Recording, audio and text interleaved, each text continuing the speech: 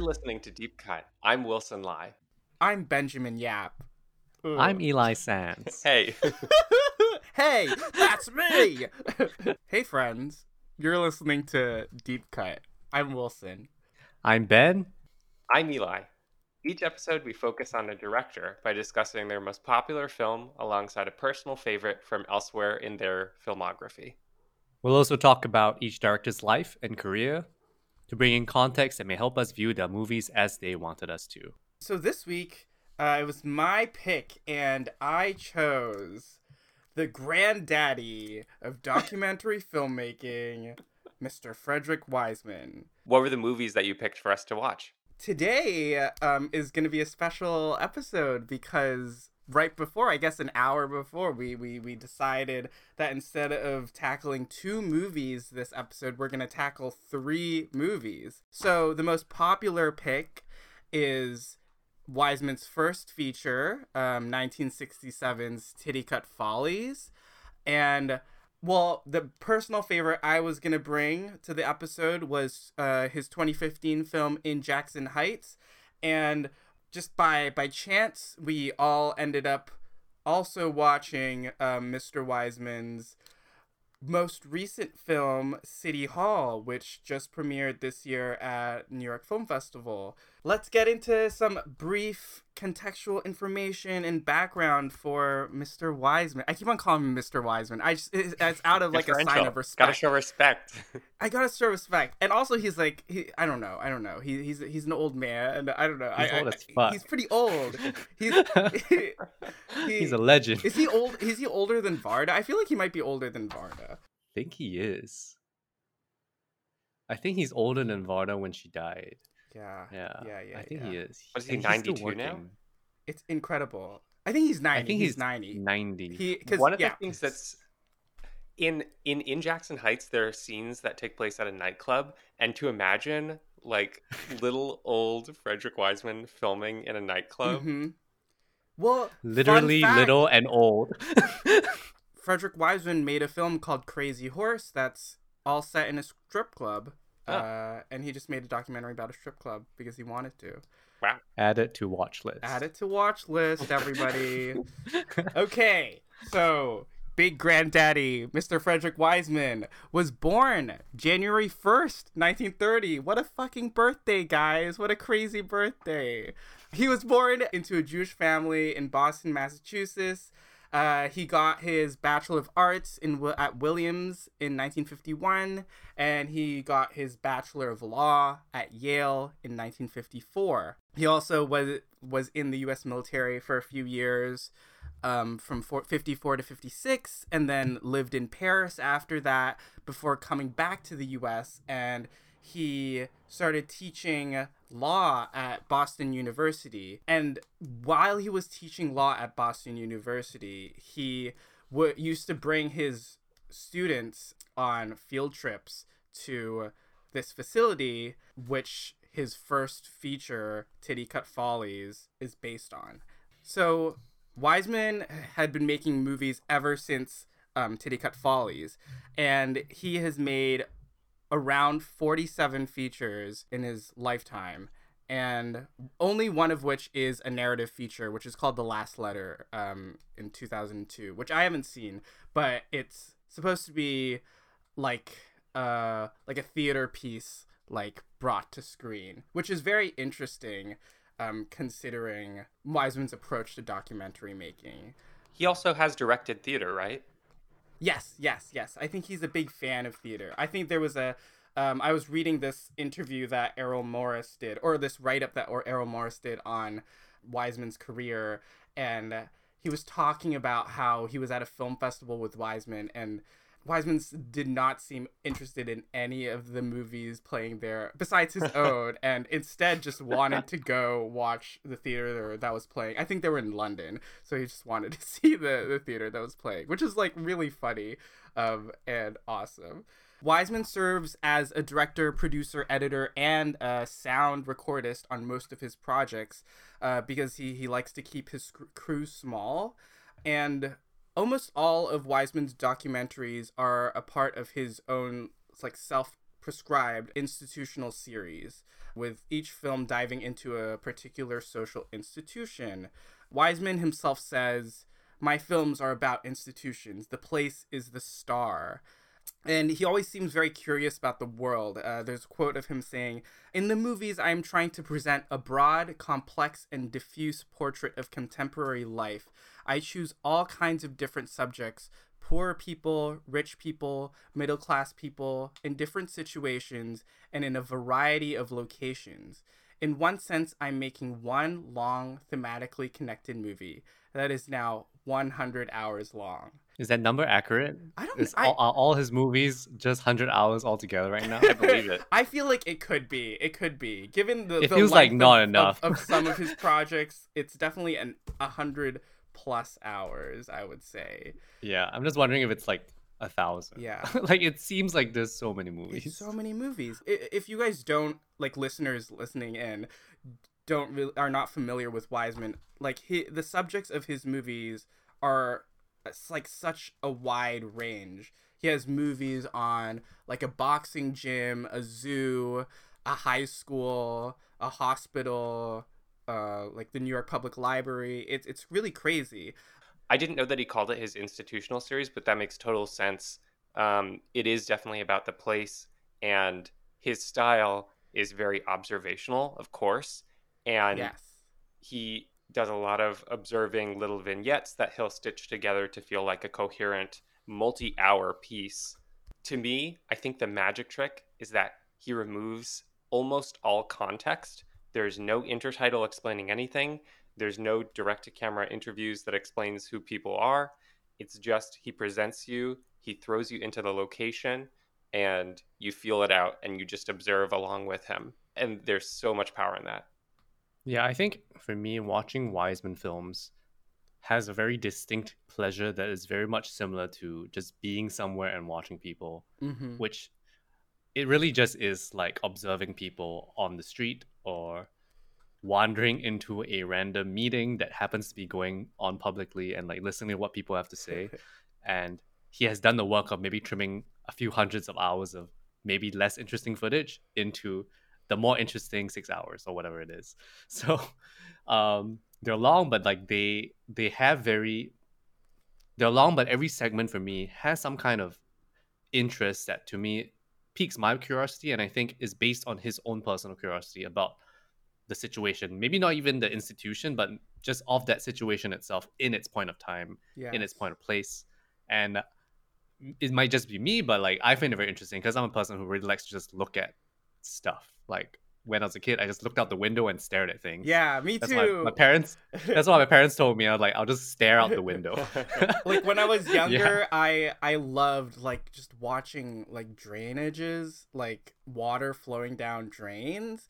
And I was like trying to like think about that this week because I was like, I just have an interest in watching how things work. And Wiseman like also like loves showing the process of something, and like process of getting a job done, even if it's like the most like simplest job in the world, or like just like people like collecting trash or something.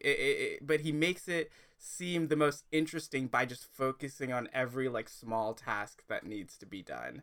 And I think through that, you also, as a viewer, you yourself understand the importance of whatever job these people are doing, and like why they have value in society.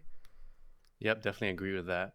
Yeah, I also really like watching the trash getting compacted. So satisfying. The trash It was a very compactor awesome can scene. compact anything, like a sofa, like a bed frame. It was crazy. Fucking grill. I was like, what? He definitely knows what he's doing. He's like one-upping. It's like, oh, it can compact like a chair. It can compact a basket. It can compact a mattress. It can compact a grill. Like he's like building it. Yeah, It can and compact it's me. like the. It can definitely compact you, Eli. You're very soft. Yeah. Oh. You're soft and fleshy. It's gonna eat you up.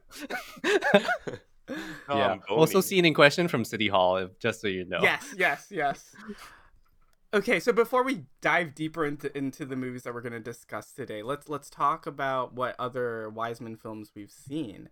I can go first because I was the one that brought Mr. Wiseman to the table today. I have seen 11 Frederick Wiseman films, which is like not even like a quarter of his filmography. It's so sad. But I've seen Near Death, which is my all-time favorite Wiseman film. I didn't want to like bring it today because it is 6 hours long and it's quite a brutal watch, and I didn't really want to pair it with Titicut Follies, which is also quite a brutal watch. But definitely do check it out because it's a once in a lifetime like movie watching experience. I've also seen Ex Libris, the New York Public Library, Ballet, in which he followed the New York ballet troupe as they went on a tour across Europe, and Boxing Gym, which is about this small boxing gym in Texas. It's really incredible. It's only 90 minutes. At Berkeley, which is about UC Berkeley, High School, which is his second film that he made after Titicut Follies, about a high school. Belfast, Maine, which is about the city of Belfast, Maine, and National Gallery, which is about the National Gallery in London. And I would say I'm a big fan of all of his features, and I am excited to dig deeper into his filmography because I feel like I've only scratched the surface. I'm sure there's a lot more gems to come. And yeah, I'm always excited to watch a new Wiseman film. Yeah, how about you guys? I've seen a lot of complete overlap with all the things you've seen, but I've seen 5 films, not including the 3 that we're talking about today. There's Boxing Gym, which was also on your recommendation, Wilson, which is great. A great study of bodies, Yes. And movement. And of the first Wiseman I ever saw was Ex Libris, which is, if I'm not wrong, a 4 or 4.5 hour movie. Yeah, I think it's 4 which hours. Is about, we saw it together, yeah. Ben. We saw Yeah, it so in that's my theaters first together. Wiseman, which I saw with Wilson, which was extremely memorable because I did not know what the fuck I was getting into. And it was a revelation. Like, I was like, what? And context is like, I just remember watching it on a pretty, like, I was feeling pretty shitty that day. And I was like, whoa, magic, cinema magic. And it was such an engrossing watch despite being 4 hours long. And I knew, because I had not seen documentaries as observational and as like with such a slight directorial hand that Wiseman does, that it felt like such a breath of fresh air. And he had been doing it for like years, and I just have not seen any of them. Yeah. My first experience with Wiseman that I feel like I should mention is you two coming out of the screening of Ex Libris and coming and finding me and just being like shaken. And that was the first time I do that not Wiseman... remember this. No, it's I like... do not remember, but cool. I remember sitting nearby and you guys came out of the screening and you were just like completely taken aback. And then I remembered the name of Frederick Wiseman. Maybe a couple years later, I started to watch High School. I got maybe halfway through it and I felt like I sort of got the point that High School in the 60s was whack.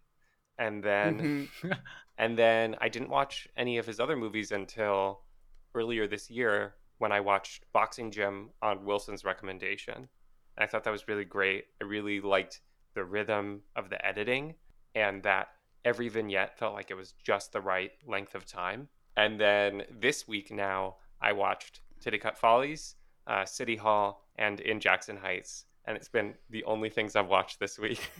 They're so long. If you add up those hours, it's probably like maybe something That's, like 10, 11 hours. Something of like That's that. 9 watching. hours, if I'm not wrong. My goodness. Whew. But yeah, I want to dive into these movies. But before that, I do want to like talk about how Wiseman himself approaches making his movies. So he usually knows nothing about or knows very little about the subject that he's about to document when he's about to film. And he usually goes and he shoots for mainly 4 to 6 weeks per project. He just like writes a letter. When he was talking about making City Hall, he just like wrote a letter to multiple cities, like city halls in the US, and the Boston City Hall was like the most receptive, and he met with Marty Walsh one time, and Marty Walsh was very open to the idea of Wiseman making a documentary about what goes on in the City Hall, and he just started filming the next day. And he says that his shooting process is how he does research for his movies. And then when he edits, that's when he says he writes. He writes the script of the movie. So a quote from him encapsulates this really well. He says, "With fiction, the idea for the film is transformed into a script by the imagination and work of the writer and the director, which obviously precedes the shooting of the film. In my documentaries, the reverse is true. The film is finished when, after editing, I have found its script. If a film of mine works, it does so because the verbal and pictorial elements have been fused into a dramatic structure. This is the result of the compression, condensation, reduction, and analysis that constitute the editing process for me." And I think this is really great because we approached like introducing Wiseman as a very observational filmmaker. It doesn't seem like he has like a big hand in swaying you as a viewer, but I think there's a lot of things that he does in the edit, like very quiet directorial or editing choices that really show me as a viewer that he's like trying to make a point with the movie. Let's dive in. So the first movie we're gonna talk about is Titicut Follies, which, as I said earlier, was Wiseman's first feature. Titicut Follies is about the patient inmates at Bridgewater State Hospital for the criminally insane. It was a correctional facility in Massachusetts. The film was filmed over 4 weeks in 1966, and it shows a series of activities and procedures that go on at Bridgewater, including psychiatric interviews and hearings, also a really brutal scene of a force feeding of an inmate who refused to eat, daily routines of the inmates such as bathing and shaving, a birthday party and a funeral, and all these scenes are framed by this annual variety show that the institution puts on called Titicut Follies. And Wiseman was teaching law classes at BU at the time, and used to bring his students there as a field trip. And when he decided to start making a movie, Bridgewater seemed like a really good subject to tackle. And he made a verbal agreement with the superintendent of the facility to shoot there, which sort of came as a problem later on when the film was finished and was about to be released. And the Massachusetts government tried to ban the release of the film before it premiered at the New York Film Festival in 1967, citing that Wiseman would be violating the patient's own privacy and their dignity. And they successfully got it banned from showing the film publicly after the premiere. And the Massachusetts Superior Court judge ordered recalls of the film from distribution and ordered all the copies be destroyed. Wiseman appealed this decision, and in 1969, it was finally allowed to be shown only to doctors, lawyers, judges, and other healthcare professionals. And then it was in 1987, families of several of the inmates who died at the hospital decided to sue the hospital and the state, and it brought up this film again, and how the film also may have also influenced the closing of a lot of these similar types of facilities, including Bridgewater itself. In 1991, a court ruling allowed Titicut Follies to finally be released to the general public. I just wanted to give all this background information and context because I think it's important to think about when talking about this film, because I know it's not an easy watch. I did not have a fun time watching this movie. And I don't think I'm going to revisit it again, but I do think it's important to think about how the release of this movie or the making of this movie may have impacted the the way the facilities have been ran afterwards, and yeah, and whether or not like that justifies showing like really like triggering material in a film. Yeah, it's a really hard watch. I can sum up my reactions pretty concisely. It feels like it's in the same category to me as Joshua Oppenheimer's The Act of Killing, about the fallout of the genocide in Indonesia. It's it's very brutal, and it's a necessary documentation of horrible things that people do to each other.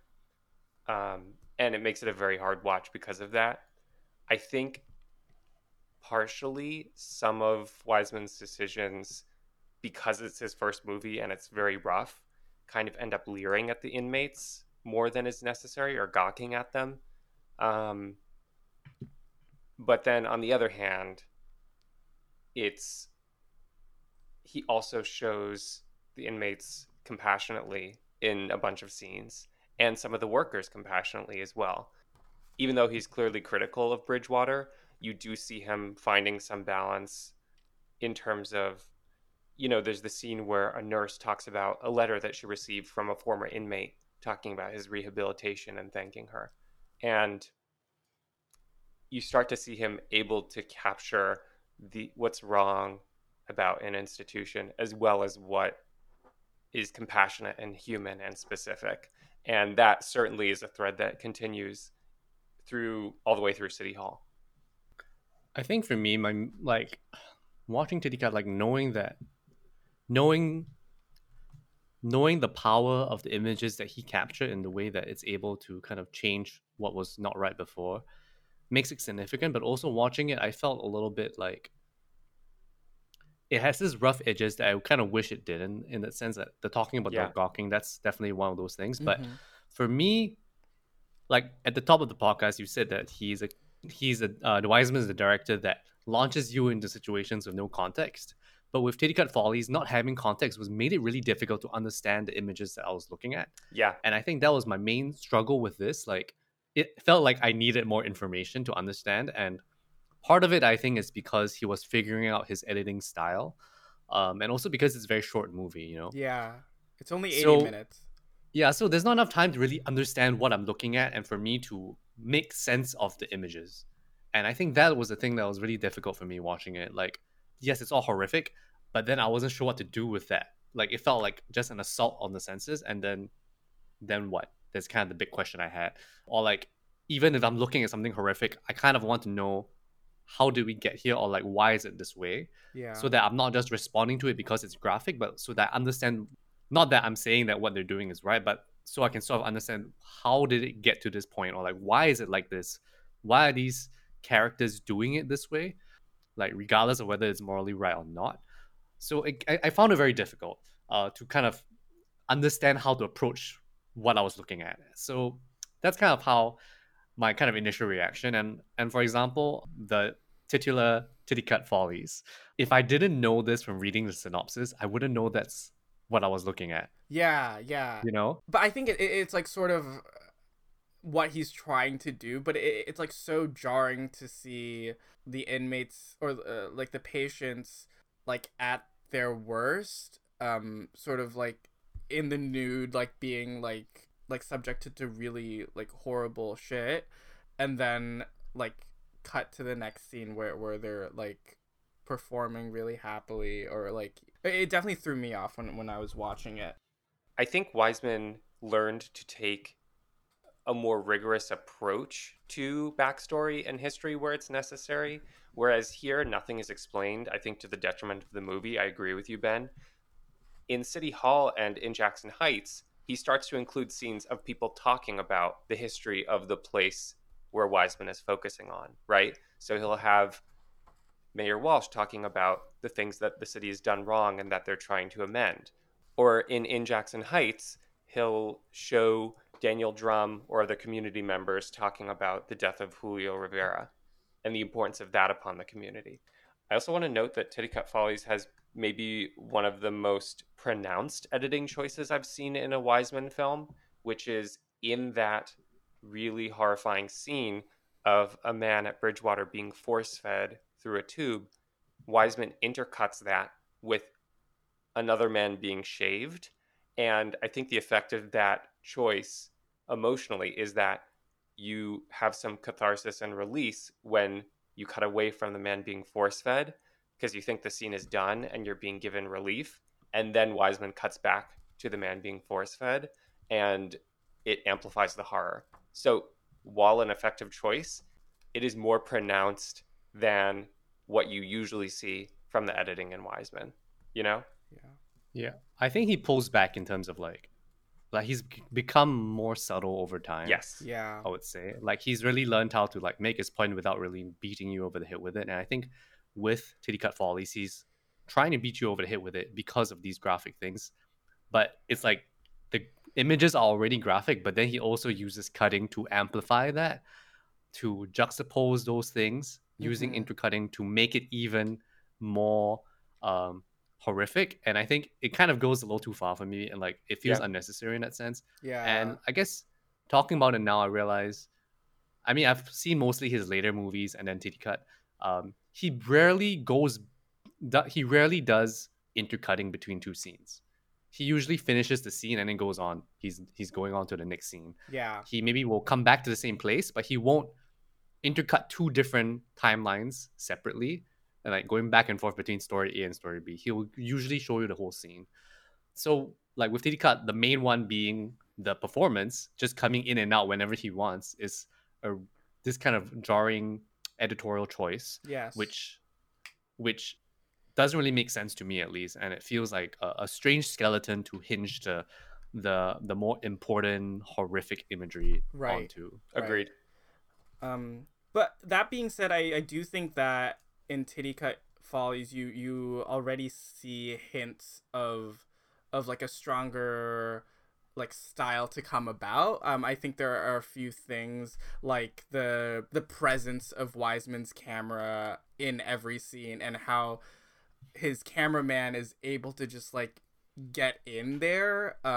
Which is really shocking. It's just really amazing to see like later on in his films like where he's able to place the camera and how close he's able to like get to these subjects and these conversations. And what I still really can't get my head around is like the fact that these people still who are being filmed, even in his most recent films, act so normal even though they're on camera. And I feel like it makes more sense for the like the older films because I guess the idea of having cameras in your face was not like a big thing back then, but in 2010s, and it's just really incredible how everyone still manages to act so natural in his films.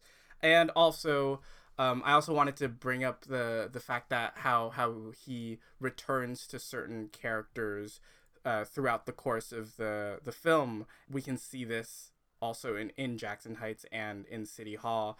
But I remember like there's this one patient who at the start of the film was already like complaining about how the him being in the institution, he knows that him being in the institution is not doing him good, and it's actually making his mental state worse. And he complains to his handler, and then they do nothing. And then later, much later in the film, he has this meeting with a group of doctors, and he says the same thing, and they're like, oh yes, your situation is not getting better, but instead of like trying to move you or like try to listen to you and your concerns, we're just gonna change the meds we're giving you. And seeing how time has passed, but also seeing how things have not changed for him is like really a big punch to the stomach. Yeah, and I think he employs that sort of like returning to certain scenes or to certain characters a lot in his films. That feels like the quotation that you cited, Wilson, where he's finding the dramatic structure. There are like 3 scenes with that gentleman that you're talking about. Though also what you're saying about how he manages to sort of make himself invisible in this kind of magic way with so many of the people who go into his movies. I do see gaps in that in Tittycut Follies. I get the sense that some of the workers in Bridgewater, in particular the one psychiatrist, may have been a little emboldened by the presence of the Yes. camera in ways that I don't see in his later movies. In his later movies, feels completely invisible. It's so remarkable. People just let down their guard. I mean, maybe I let down my guard with this adorable 90-year-old little guy next to me, you know? Yeah. Well, it's all about how he just says all the time that he only shoots with him and his cameraman, and they're so light on gear that it's just like, I think it's just him, a cameraman, and then an assistant who helps with camera. I mean, he does the sound, and John Davey, who's the cinematographer that he works with now for most of his films, is just shooting handheld. And this is really funny because a funny quote that he calls handheld wobbly scope, which is so hilarious. That's a better name. I love that. Also worth noting that John Davey mostly uses telephoto lens, which means that he can be somewhat far away. Although you can definitely tell when he's close, and then when I feel like I'm close, I'm just like, wow, these people, how are they feeling so natural in front of the camera? Because I'm gonna clam up. Yeah. Like, I'm not gonna be myself if the camera's pointing right at me. Like, you're sitting next to me at the boardroom, pointing the camera right at my face, and I gotta just do my work. Mm-hmm. That's not happening. Yeah. But I wanted to go back to talking about that man that you were talking about in Tittycut that we go back to a few times. The guy who says that he shouldn't be there because yes, he's a criminal, but he says that he should not be here because he doesn't require so-called the services of a asylum for a mental asylum, I guess we call it. I'm not sure what's the right term for it. It's an institution for people with mental disabilities, but it's also they're also considered criminals. Yes. So they are incarcerated there, but considered criminally insane. So he decides that he's not part of that group of people. And I think to the credit of launching us into this with no context is that we are forced to understand these people as people first. We're not given a primer that, there are people in this institution. There's no title card that tells you that this is an institution for the criminally insane. So you're not primed to think of them as that. You just have to take them as they are. There are many long monologues by different inmates who just talk about stuff, not necessarily stuff that has to do with being in prison. And they don't really necessarily, I would say, show any evidence that they should be there. Mm-hmm. There's no sense that they're criminals or that they're insane sometimes. And I think that does there's some credit to be said about not doing that to us, not giving us that context so that we can just take them as human beings. And a lot of what they say just kind of makes, like, it doesn't seem insensible. Like, I know what they're trying to say, It doesn't seem like you need to institutionalize those people. I know that there are studies about how patients in mental health facilities are treated differently because they are in a facility, right? So there's this whole study they did, which I learned in sociology, which is that a bunch of people pretended to require the services of a mental health facility, check themselves in, and by all accounts are considered quote unquote typical people. But by virtue of being admitted to these institutions, the nurses and the doctors treated them as people who have mental health issues. So everything they did that they considered quote unquote normal was considered a symptom. So they were taking notes about the going ons in the institution, and the notes were being written about them taking notes as that being some kind of aberrant behavior. Wow. So it kind of is that kind of thing, and I've seen that firsthand, like as a person who has been admitted to a psychiatric ward, and I've seen the way that nurses treat people that have been admitted to emergency mental health services, and it's not pretty. Like, even in this day and age, like the attitude that they bring talking to these people is weird. Like, they don't really talk to them like people talk to each other, I mean, I saw a very big difference when I saw the nurses change shifts, and I was like, whoa. Like, suddenly there was like nurses that were much nicer and were not treating us weird. Yeah, so it is kind of to the credit of the film that it does expose these things. And I mean, we still have these problems now, like and it's difficult, It comes with a built-in power dynamic, and you're right, Ben, that Wiseman really elucidates that. in ways that are very upsetting. Yeah, and it's hard for you to approach it. It made me think of another scene in this film, which was another cross-cutting scene in which you see how these inmates are being treated, cut with this guy interviewing, like the head psychiatrist interviewing a patient there, and talking to him about how he was like sexually assaulting his own daughter. When that sort of like dawns on you, like, oh, these are the people that are in this institution, it complicates your relationship with these patients, but also I feel like ultimately, at least for me, I was like, you should still not be like treating people like this. It's kind of why you got to look at each individual as an individual, because Yes. and I think this is maybe the kind of thing that Wiseman is trying to do with his entire filmography, which is that every situation within the bureaucracy of government, of whatever the institution is, right? Like there's the big picture and then there's the human picture, the one person, Yes. So you got to take it one person at a time to really understand what's happening on the ground level before you can understand it as, say, a government official like a mayor. Right. So it is that kind of drilling down that makes his work so fascinating. And I think it's why the thing that I really like about his films is like when he has a scene about somebody talking, he has a lot of shots of people listening, and it's including all the people within that process is part of, I would say, the objective of his entire career, almost, to kind of get as large a cross section of entire human society as he can, at least in Yeah. America. Yeah, and it is a bold task, and he's still working at it. Another way to put that is that he is mostly concerned with the everyday. He doesn't really care about super exceptional people. Even the community leaders that he chooses to focus on are very connected to the everyday and the mundane. Marty Walsh in particular seems very in touch with everyday life. Wiseman just wants to depict the normal quotidian work and struggle for survival and continuity of an institution. And it's that specificity. It's a lot of breadth to cover an entire community or institution, but he gets a lot of depth by focusing on the everyday and processes like work. That's why his movies are this long. Yeah. They really need to be this They long. really Yeah. do. They really do. A critique that never comes into my mind is this should be shorter. It's always like, this is a perfect length, or it should be longer. Yeah. It's like, oh, that's nice. I think there's more of that. That always feels like there's more of that, and there definitely is more of that. Yeah. He's just holding out on us. Yeah. I think this is a good time to jump into the lighter stuff. Let's do that. Okay, You want to let's do introduce? it.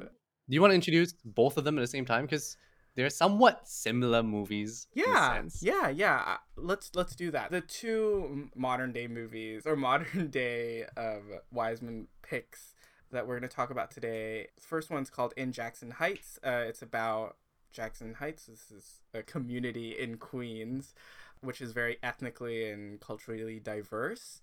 It was Wiseman's 40th film, and he hadn't really made a film. He's made a film about like small cities and small towns, but he hasn't made a film about just like a small community. But I think when you watch In Jackson Heights, you get a big sense of like why he chose Jackson Heights to portray, because it's like brimming with life. There's so much going on, and he chooses to focus in on a couple of larger themes. Those include LGBTQ rights, religion, gentrification, immigration, and integration, which I think are displayed really well through the different scenes that he goes back to in Jackson Heights.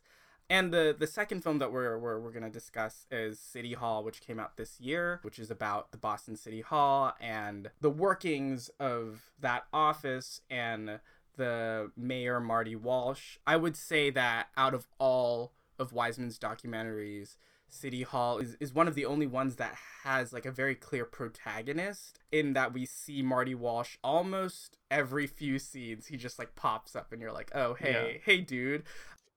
But when being interviewed about making this movie, Mr. Wiseman said that he believes that Marty Walsh is like a good politician because whenever he would go film a public event by the office of the mayor or the city hall, Marty Walsh would always be there. And that is why Marty Walsh appears so much in this film, is because whenever Frederick Wiseman was shooting, he was just there. Which I think is really, really awesome. And I feel like, because I was reading a lot of like comments, and I think I read something by the Boston Globe about Frederick Wiseman City Hall depicts Mayor Walsh in a very, very positive manner, in a way that I feel like a lot of people in Boston don't really like Marty Walsh. But I feel like after these 5 hours, I really got a good impression of him, and I also got an impression of how local governance works in ways to benefit the community that it serves, which is a good reminder right now, at least in the US, that this is what government should do. It should be serving its people. There's a classic biography of LBJ, which I have not read, but I know a quotation from, it's Joseph A. Califano Jr., I believe. So there's this classic understanding of, absolute power corrupts absolutely. But what Califano says is that when the guy gets power, you actually see what he wanted to do the whole time. It's not so much that power corrupts. It like reveals true intentions. And I think you get a sense of Marty Walsh's intentions through the structuring of this movie and the kind of information that Walsh reveals about himself to the public. That pivotal scene in the veterans storytelling session, when Walsh takes the floor at the end of the event and he talks about his own struggles with alcoholism and the rehab that he had to go through and how he asked for help. You see him using his personal story of his everyday life to reach out to his constituents and offer them help. And that, I think, is one of the most important scenes in the movie, because it's more personal and in depth with a public leader than you tend to see Wiseman give. I think with Marty Walsh as kind of this, essentially the hero of the story, right? It's an odd experience actually when watching this. Like, it's the most recent Wiseman film I've seen. To see him have a protagonist is somewhat strange. He has, recurring characters in Jackson Heights. He has Councilman Drome, who appears a few times, but there's not that sense of, profiling him as a person. With City Hall, he does essentially profile Marty Walsh as mayor of Boston. And it is somewhat of an odd experience doing that. It almost feels too much like it's valorizing the man. But it works, because in any other filmmaker's hands, this would not feel odd, and he is used as such a strong structural device to make sense of government, because he is, to his credit, seemingly embedded in the entire structure of government from his position downwards. Like, he seems to care from his position and all the other positions below. So it works. Yeah. No, I feel like in some ways it sort of like rubbed me off in a wrong way. It's like, oh, like we are sort of like the pinnacle of like Obama era like liberalism. Like, yeah, oh, a little bit, yes. Like like talk of diversity or I don't know. Like some of the scenes just like, this is why government doesn't work some of the time, because people just talk around ideas and really like they don't really want to get things done. But I think it's such a beautiful thing to have like Wiseman show this balanced view of a government running. Yeah. It's a remarkable feat of both showing those micro vignettes and then extending them upwards and seeing how they're affected by the kind of macro level of policy that happens at the mayoral level. And then even further, there's a lot of mention of how the work that happens at the city government level gets affected by national policy under the Trump administration at the time of filming. And I think part of the thesis of the movie is how the masthead leadership in this movie at the mayoral level affects and trickles down to those smaller jobs and constituents. And I think a very important scene comes in the last hour or so, when there is a community meeting between the board of a marijuana dispensary that's planning to open up and local members of the community. The community is in Dorchester, and it's a back and forth dialogue where the community members are expressing their concerns and trying to make sure that the business owners have done the proper legwork to understand the impact of opening up in Dorchester. And the board members of this business that's planning on opening end up saying, well, the city is sort of failing in its policy of how we should be going about understanding the effects of opening up. And it's hard to say who's really kind of more responsible for it, but Right. it does. I also think it's important to note that most of the community members are Black and brown, and the people that were setting up the weed dispensary were white and Asian.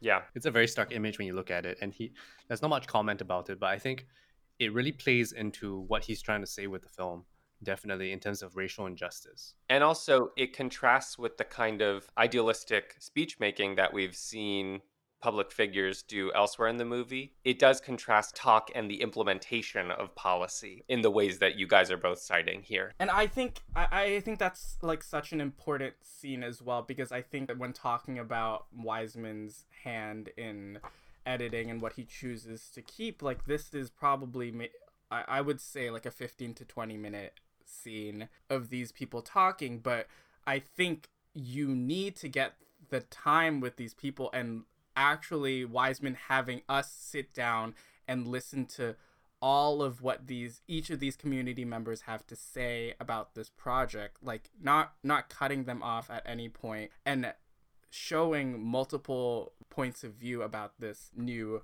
weed dispensary opening makes you understand much more why there's pushback against it. I think the scene is definitely critical in showing that it's, not this film that's about how government works, because government doesn't always work, and in fact it's most of the time not working. But I think what's interesting is that before we're talking about how he always includes shots and close-ups of people listening, and most of his scenes are about community meetings, about talks, about speeches, so the people listening don't talk. But in this scene especially, we begin with people talking, and then we have shots of people listening, but then all the people listening start talking. Mm-hmm. And I think that's extremely critical in, like, it's a reversal of all the scenes we've seen before. There's so many scenes of speeches about budgets and all kinds of boring crap. And then here we have scenes about people talking so-called back to the people who are talking at them.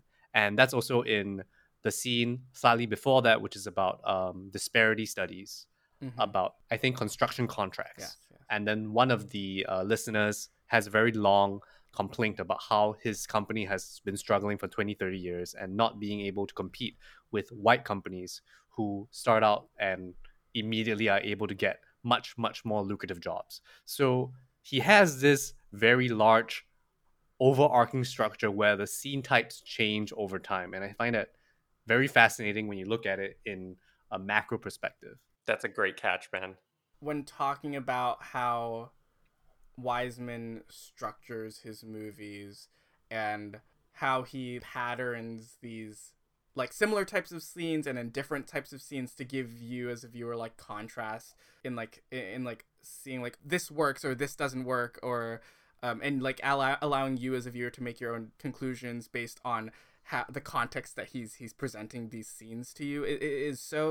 It's just so effective, and I haven't seen any other director do this because they've never been able to like have the opportunity to film so much in order to like have this sort of patterning.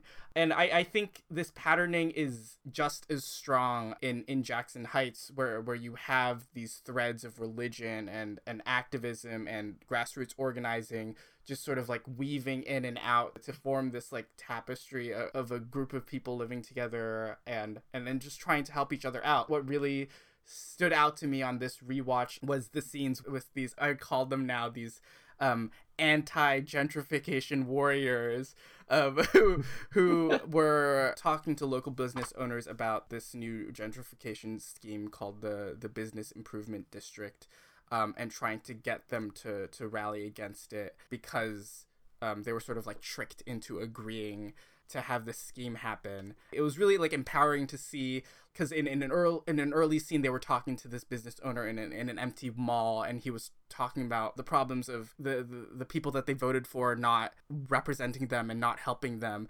And then later on you see that business owner in a community meeting with other business owners trying to get them on board to fight back against the BID. And it's just like so beautiful to see these things build throughout the course of the film. But it's sad to hear that the BID did eventually go through, like, after the making of this movie. But it is a powerful, like, storyline to follow through the course of In Jackson Heights. It's one of the things that makes In Jackson Heights feel like such an essential film to me.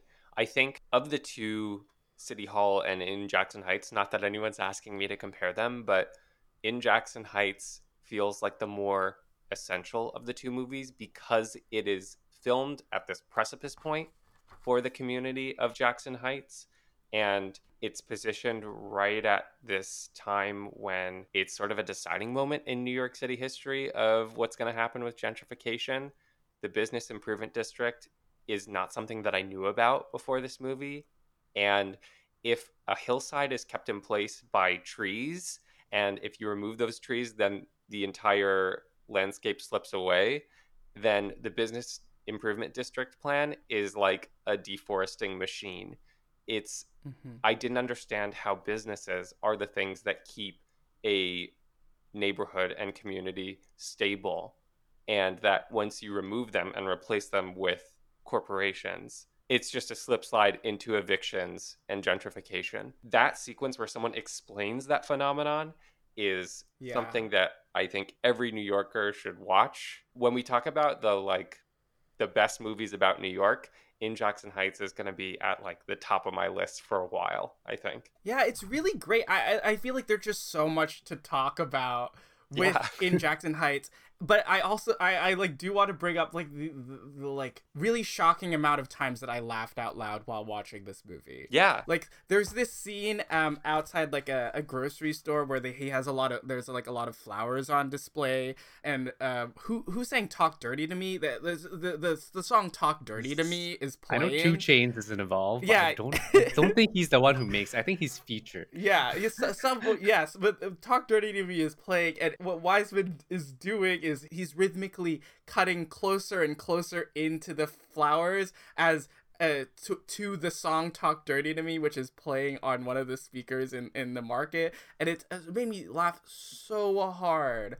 It's a surprising scene. Yeah. Yeah. I mean, flowers are basically plant genitals, so it makes sense. Oh, it is Jason Derulo. I was right. Derulo. Derulo. What's really great about Jackson Heights is, I mean, because Jackson Heights is just such a dynamic and vibrant, interesting place. And the thing I noted was that I never know when a scene is going to begin. Like with all his, like with City Hall, like he cuts what they call in Ozu films pillow shots, right? Like different shots of landscapes between one scene to the other. But in Jackson Heights, I'm like, I don't know if this is going to be a scene. Right. Like because it he just sort of like wanders around enter. the street. Yeah, but I think it's awesome. He has there's a very strict structure that he has begun to abide by, I think, in the last like 10 years of his work, where he would start with like pillow shots, but he would always start with an extra wide going into a wide of the building and then going in. It's always just like slowly bringing us in, and at the same time, at the end of a scene, he slowly takes you out. Yeah. A beautiful like book ending of each scene that lets us like recalibrate, like lets us prepare for a new space, or like lets us like cool off and leave a space. I think it's really incredible how he eases you in and out of every sequence. But I think that's why, like with Jackson Heights, like it's so different because it really feels like walking around the town, because you're just getting shots of different shop fronts, but you never know which one he's going to wander into. Like, why do I have a scene of eyebrow threading? I don't know, but okay. Like, I'm okay with that. So awesome. You know what I mean? Like, sometimes I don't know why I'm watching something. It's still interesting, but it has that feeling of sudden surprise where you don't know what he's going to focus on. And it has that feeling of being led by Wiseman through the streets of Jackson Heights, to see what he finds somewhat interesting or very interesting. Wiseman seems to be driven by the thrill of discovery, and that structure that you're pointing out, Wilson, that scene structure of walking you in and then walking you back out of a vignette, it takes your attention away from things like finding tone or message or broad sort of superstructure or finding tension and what's he going to reveal next. It's more like, what is he going to explore next? And the fun is the immersion and stepping into each new thing and wondering what he's going to show you next rather than what is going to happen next. Just to zoom in on a specific beat that I keep on thinking about in Jackson Heights, there is a celebration of the World Cup that goes from Soccer. that goes from watching the game at night in a bar. That celebration starts once the team wins, and then Wiseman It's sort the of Colombian soccer, the Colombian Yes. soccer team Yeah. at the World Cup. Yeah. Wiseman very smoothly brings us to the next morning or a couple days later when a celebratory parade is happening. And then within that scene, before I even really knew it was happening, Wiseman starts to introduce police violence that is happening in the middle of this parade. And he shows you more and more until it's clear that that's the point of this scene. So many of his scenes sort of speak for themselves as to why they're important. But this one is like, that really snuck up on me, and I think is a testament to his power of observation and editing. It makes a very clear point. Can I add on to that? Yeah. Because I noted the exact same scene, and what I realized is that scene sequence begins 2 scenes before, and it's a very, Yeah. very sharp thing. Wilson, I think, noticed this because we both segmented the movie. Yeah. Which is that 2 scenes before, it's a scene in some kind of LGBT. It's at Make the Road, which is Yeah, it's a at Make the Road, community New York. organizing center that a lot of different groups use. So we have this trans individual talking about police harassing her for a very, like, she just has a very long monologue about being harassed by the police. And the scene after is a scene where a woman's outside. It's some kind of town hall style celebration / announcement where there's a woman at a podium praising the police for the installation of new slow zones in schools or something. So they go from one scene complaining about police, one scene praising police, and then to that scene that you're talking about where there's the World Cup thing happening, and then punching into the police doing stuff. Yeah. And it is insane It's how crazy. he puts those 3 scenes together. Yeah. There's a quote that Wiseman says where he talks about the sequencing of his scenes, and he says, the structure must create the illusion, even if it is temporary, that the events seen in the film occurred in the order in which they are seen on screen. In this way, the form of my documentaries can be called fictional because their structure is imagined and therefore may resemble plays or novels, the more traditional dramatic forms. So he, like, by sequencing these things, he creates drama, and he adds meaning to each of these, like, to the individual scenes themselves. And later on, like 5 more scenes after the soccer match celebration and subsequent pigs coming in and ruining the party, it goes to a gay bar where people are celebrating, and I think it is the same bar that this trans woman was talking about earlier, because everyone seems to be having a really great time in the bar, and then we leave, and then we see the exterior of the bar, and then the next shot is of a cop car across the road. And it's just like very subtle, but he's just like always thinking about these threads throughout the film. In a way, In Jackson Heights is as much about the community itself and its inhabitants as the threats against that community, whether it is from the police, from the business improvement district, even a little bit from city government. I think you could make the argument that that's there too. But maybe that's just my distaste for Bill de Blasio coming through, coloring my viewing experience.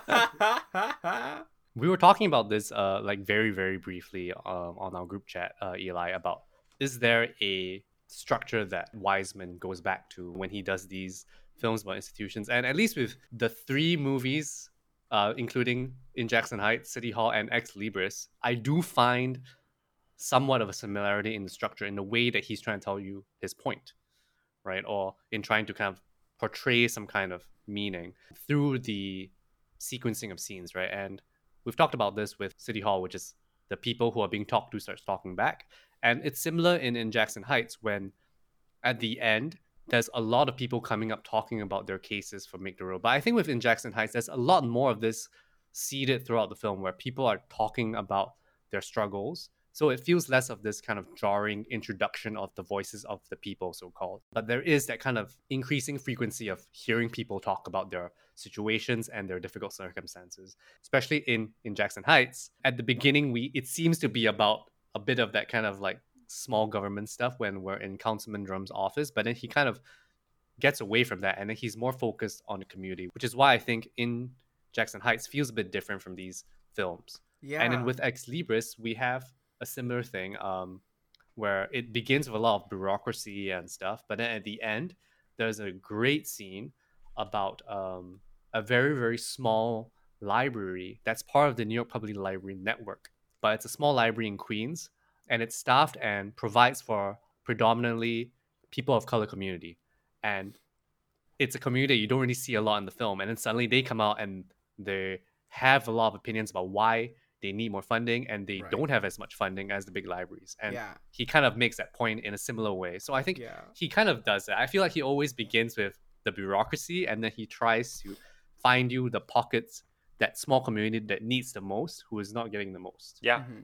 It feels that way, at least, with this small sample size of his large filmography. Yeah. It feels like there is also usually some sort of late stage, not reveal, but reconsideration that he poses to you, whether it's through the dispensary community conversation or this scene later in Ex Libris that you're mentioning, Ben, that highlights, actually in both cases, highlights racial disparities amongst the community and how policy affects that. Okay, can I go on a very short comparative study that I thought of? Yeah, please. Yes, go. Between two things, and it's a bit disparate because I'm comparing a scene structure with the structure of a film, which I think really, for me, helps me make sense of what Wiseman is doing, right? I'll explain a bit later. So the first thing I want to talk about is in City Hall, where there's a scene of a group of workers paving a road with some kind of red material. I think they're and I making think a it's probably bike for a lane, school zone. right? I'm not sure. But so it's just a very simple scene, and it's got not much so-called political meaning. But it begins with us watching them lay out some kind of viscous liquid on the road. And I'm just wondering, what is this? The whole time. I find it very interesting, and it's glistening in the sun. It's very beautifully shot. And all I'm thinking is, what is going on? Right? And then after a while, after they pave it, they spread this liquid around. Then they show you this kind of red gravel, dusty thing. And then I realized that the liquid is glue, and then they're trying to paste this kind of red coloring onto the thing, so to create a bike lane or whatever it is, a slow zone or something. And so that's how that scene plays out. You're asking a question, he shows you something you don't really understand, you ask a question, and then he answers that question. And it kind of makes sense. And it's a very engaging viewing experience because he's not telling you from the outset what's going on. He lets your own curiosity bring you in. Yeah. So that's my first example. So that's a very, and I think he probably does that with a lot of scenes as well. But this is a very simple, process-oriented way of looking at how he edits a scene. My second one is, if you look at in Jackson Heights, me not knowing much about New York City and its people that work in government or whatever, I don't know anything about Councilman Drum. I know nothing about him. Okay? So we begin the film learning a lot about him. Not as much as we do about Mayor Walsh in City Hall, but we see what he does for the community. We see how entrenched he is within the community, like that he knows the people. It seems like the community likes him. He seems like he cares a lot about the people that he works for. But that's about all I get from him. I don't know that much. I just know he's the councilman. I don't really know what that means. But then that's within the first hour, and we don't really see that much of him after that. But then later at the end, during the Queen's Pride Parade, he comes out with a feather boa, he's dancing, and Wiseman has this shot. He has a shot of the float, and it says Councilman Drome, the founder of the Queen's Pride Parade. Yeah. Which I didn't know, and I was like, oh, that makes so much sense. That's why he's so passionate about the parade Yeah. in the previous scene that we saw before. And I was like, Because one of the very first scenes yes, in the movie is an organization, or like a sort of meeting to organize the Queen's Pride Parade, which he is hosting. And he's Exactly, and- talking about the importance of the LGBTQ community in Jackson Heights, and it's what keeps them strong.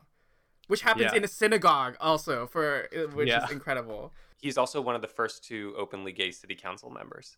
Oh. And for me, comparing the scene and the film just shows you how Wiseman is thinking about the pieces of society and how they like there is the very small thing of people gluing or whatever it is on the pavement, but it kind of shows you how he organizes the concept. It's like a Russian doll. Like if the scenes are constructed like this, the films are constructed like this, but then the films are also a part of his 100-hour institutional series, Right. and they also create another gigantic tapestry. So like there is this really interesting Russian doll concept feeling when you watch all his films, where you're trying Sort to of figure out like a micro humanity and macro. within America. Yeah. Yeah, absolutely, it just yeah. keeps going. And even in City Hall, like Walsh seems like this huge figure, but he's just a mayor, right? He's huge in Boston, but when people talk about America, he's nothing. In the context of America, he's just a mayor. That's the governor, and I don't know what else. I don't know how the bureaucracy goes.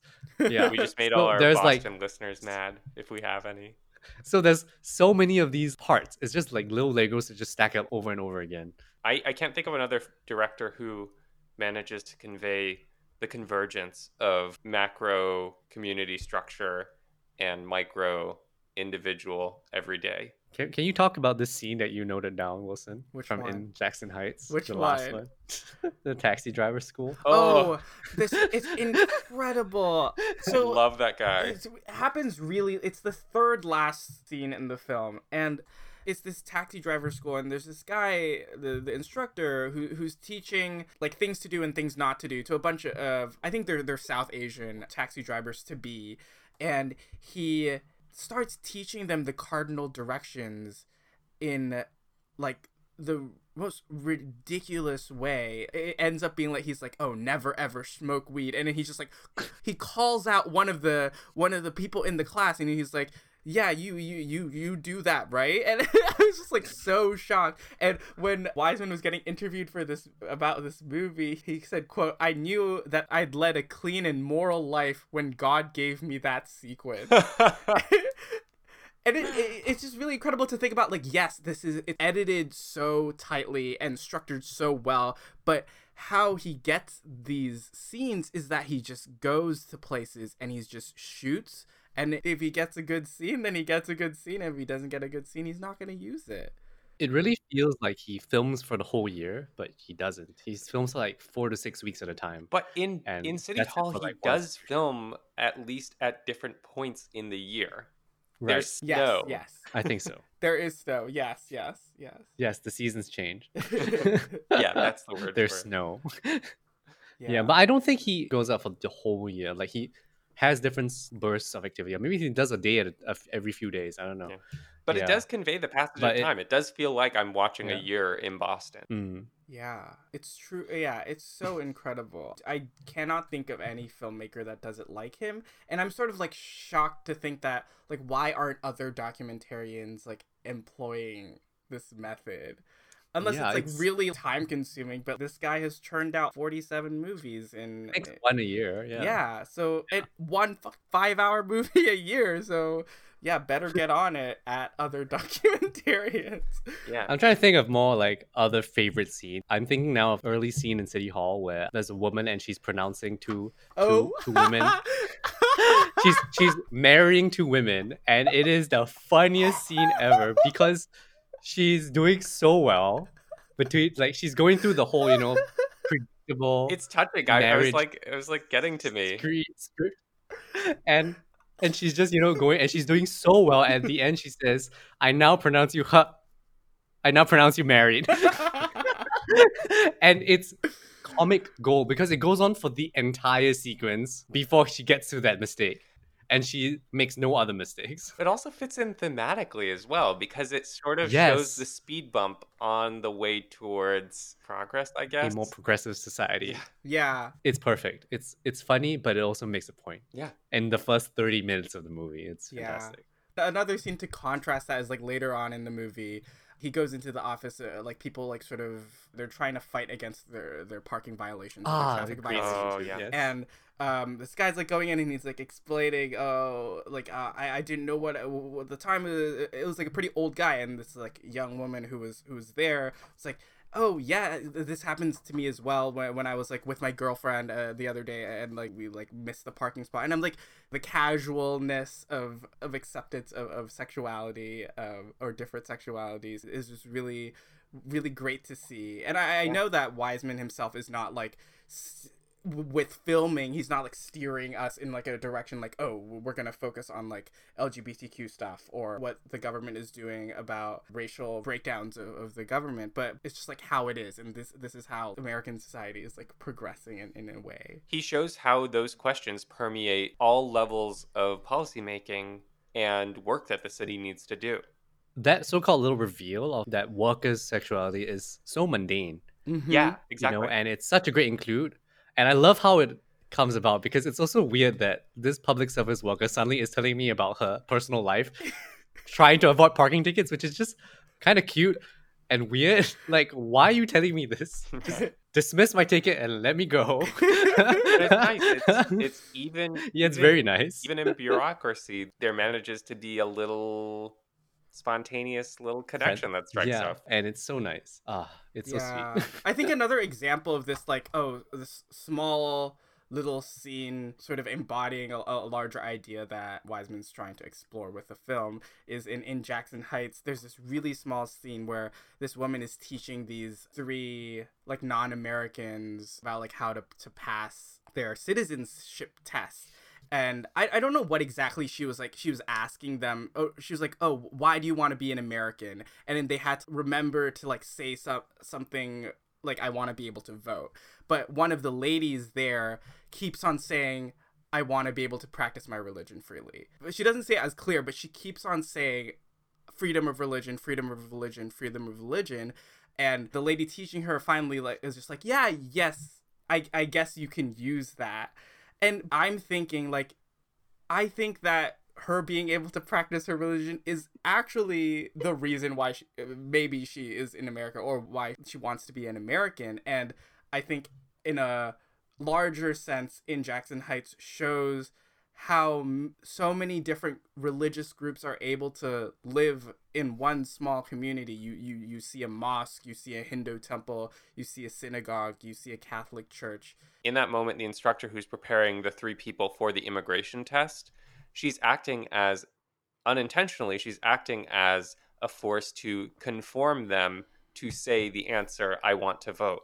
But the woman who keeps on saying that she's here for freedom of religion is authentically representing herself.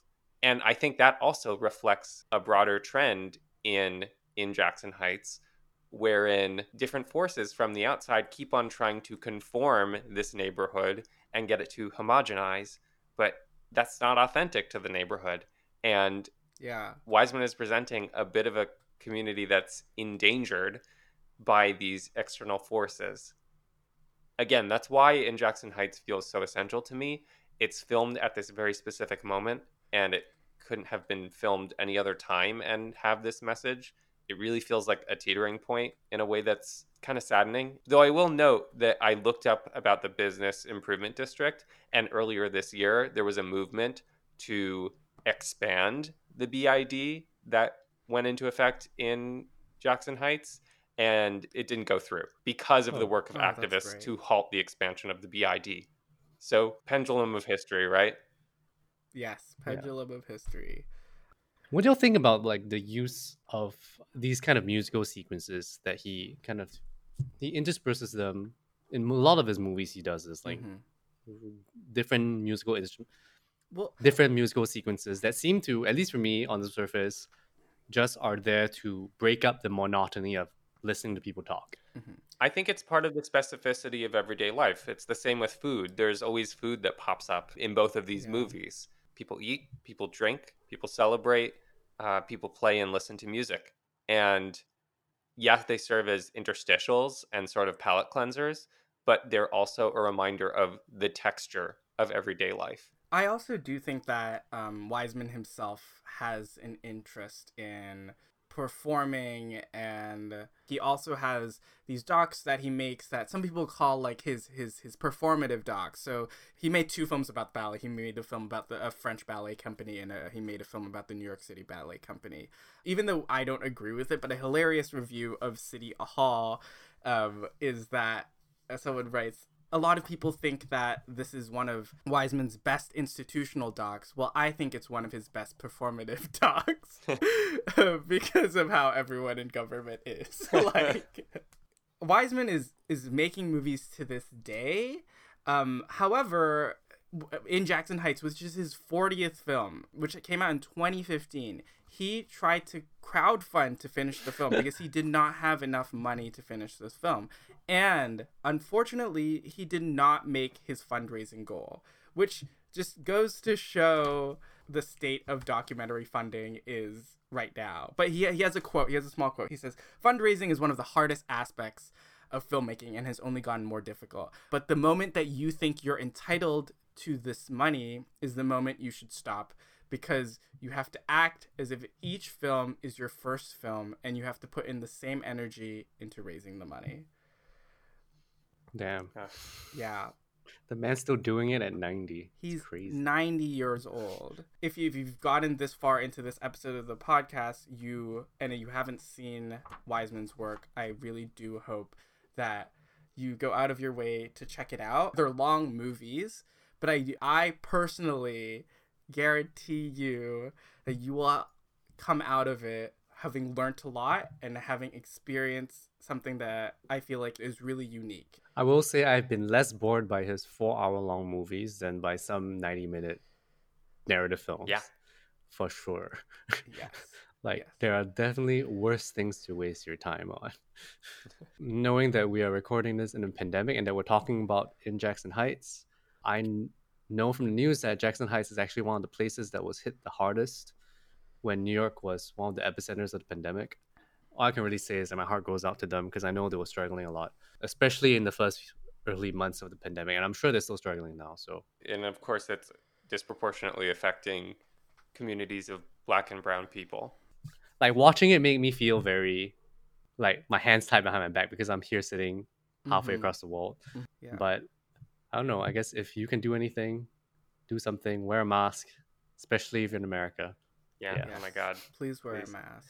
Even watching from New York, it feels like watching from very far away, both geographically and temporally. It really feels like already kind of a time capsule, unfortunately.